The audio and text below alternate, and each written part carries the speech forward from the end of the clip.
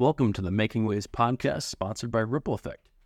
Today we're here with Bobby and Dara. Hi, Bobby. Hi. Thanks for being on the show. Thank you for having me. You are a professional in clinical laboratory sciences. Is that correct? That is correct. So this is what you do for a living. This is your professional. So can you give us a little bit of background? Yeah. I received, at the time in the military, it's called Medical Laboratory Journeyman.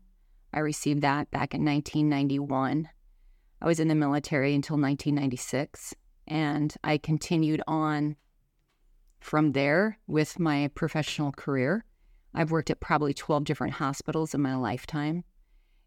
You were intimately involved with internal testing at Sanford for PCR tests. Correct. COVID testing. Mm-hmm. Could you give us a little bit of background about that? I mean, this is what you did. I was not actually in the lab testing it. What I did, because my emphasis is on regulatory compliance coding, so what I did was I would set up events for the testing to take place. What makes a person vaccinated versus unvaccinated when they're admitted to the hospital?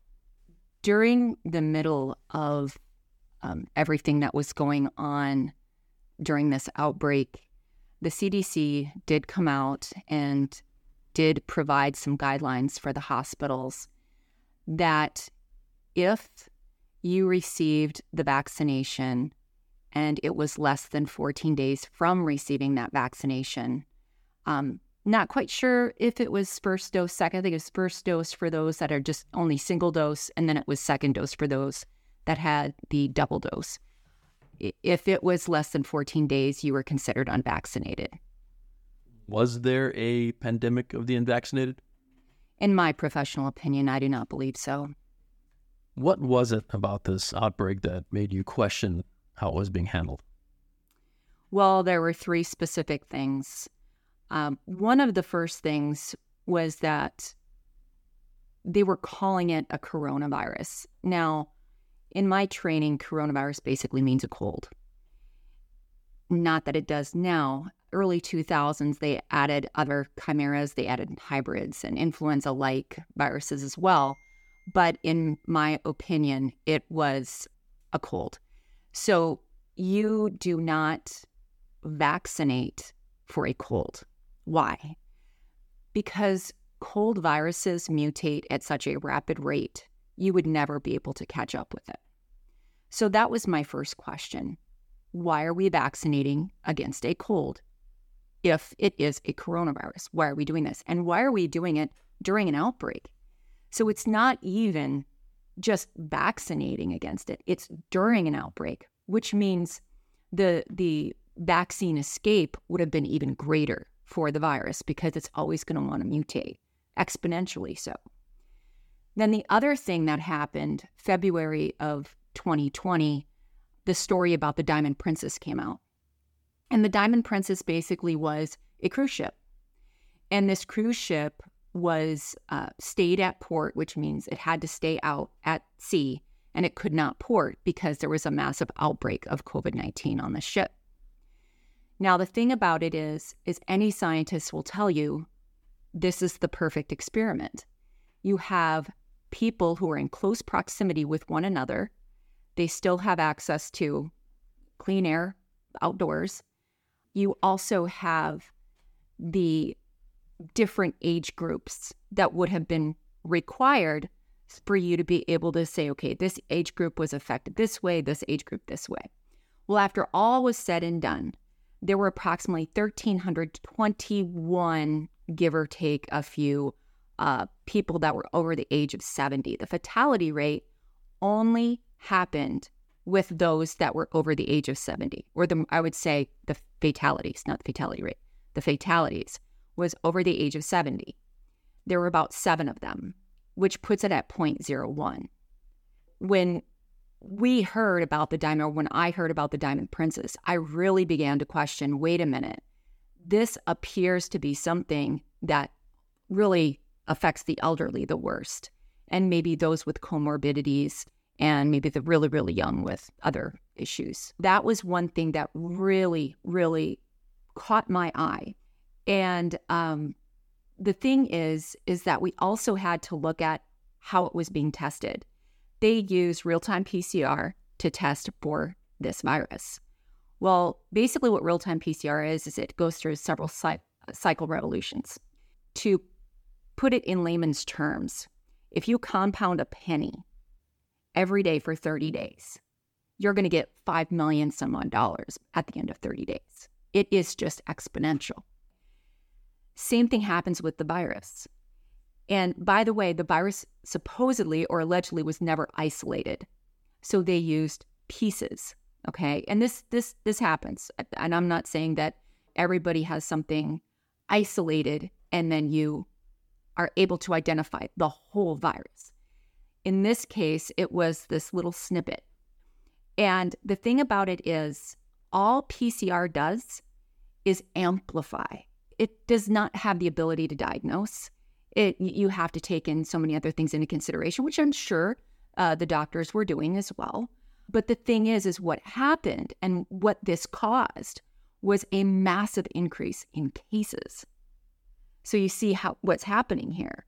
So when you increase your cases, and on top of that, because you're just looking for this snippet, doesn't mean you're sick, doesn't mean you're going to give it to somebody else, just means that whatever this snippet is, your body or your blood has this snippet in it.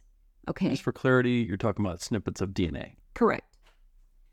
Then you have all of those people that were preemptively screened. It was unlike anything I'd ever seen. Even during flu season, people don't walk into a store and say, we're going to go ahead and we're going to do a test on you to make sure you're negative for the flu. To me, it was unprecedented. So what happens when you're testing, you're going to increase your cases. And those were those tickers at the bottom of CNN, MSNBC, all of them. That number, to me, was erroneously calculated because you were testing people really with no symptoms. How does PCR testing relate to hospitalizations? If a person was indicated to have this virus in them, and if they were symptomatic, then they would follow up with their doctor, of course. A lot of times these tests were taken in the ER. They could have been taken anywhere, but they taken in the ER. And then it would cause that patient to be admitted with a COVID infection admission, even though they may have been suffering from walking pneumonia or whatever. COVID, the AMA was very specific with COVID diagnosis codes. Once you were admitted with a COVID infection diagnosis or COVID positive test diagnosis, and you got admitted, and if subsequently you were put on a respirator and subsequently you were put on remdesivir, whatever it was, the amount of reimbursement coming in from CMS was very high, in my opinion. It was really, really unbelievable. Many people at the beginning, from what I am to understand, if you came in and you had the sniffles, or if you had a little of this, little of that, or if you were maybe had trouble breathing, whatever, they were not actually admitting people until they got really, really, really bad, which, again, in my opinion, would not be appropriate, because if you have someone who has a sickness and they're suffering, then you would want to be able to treat them for whatever is causing this ailment and to alleviate that particular symptom, whether it be breathing, whether it be headaches, whatever it is. So there were a lot of hospitals out there. And I'm not saying Sanford or Vera or anything. This is just all across the board. There are a lot of hospitals out there that when patients were at their worst, were turned away. And then that caused a lot of problems with symptoms that then went into a much more acute presentation that needed immediate attention. So there was concern there when I was looking up the coding, because my emphasis, while I am a medical laboratory scientist, my emphasis is on regulation, coding, and compliance. So I was looking at everything that was kind of swirling around what the operational processes were and how they impacted one another. And I was seeing just a massive increase in reimbursement specifically for COVID and COVID-associated hospitalizations. Where do you think things are going from here? Well, considering everything that we've talked about today and the fact that as a scientist, I did have concerns because things were not matching up for me, I would say if the rollout of injections was not for health reasons, and in fact, maybe causing detrimental effects on those who have taken it, what was it really for? I'd like to quote here, I think it's Benjamin Franklin, "Those who would give up essential liberty to purchase a little temporary safety deserve neither liberty nor safety." And this is concerning because a lot of things changed after these vaccine mandates were pushed out there. And it's not for me to say someone should take it or not take it. That's not this discussion. It's all about whether or not someone should be forced to. And that's where I have my sovereignty. That's where I stand. I would like to give some recommendations for your listeners, if that's okay. Absolutely. Go ahead. Okay. The first recommendation I would like to give is Dr. David Martin. It is a video of him talking to the EU. He is a patent expert, and he found some very interesting information that I think everyone here could benefit from. Also, I would recommend Ed Dowd's book, Cause Unknown. Ed Dowd is a former BlackRock managing director, and he saw a lot of trends. Those trends specifically translated to the actuaries coming up in 2021 with a 40% increase in all-cause mortality in the working group. I think this book will really shed light on a lot of that.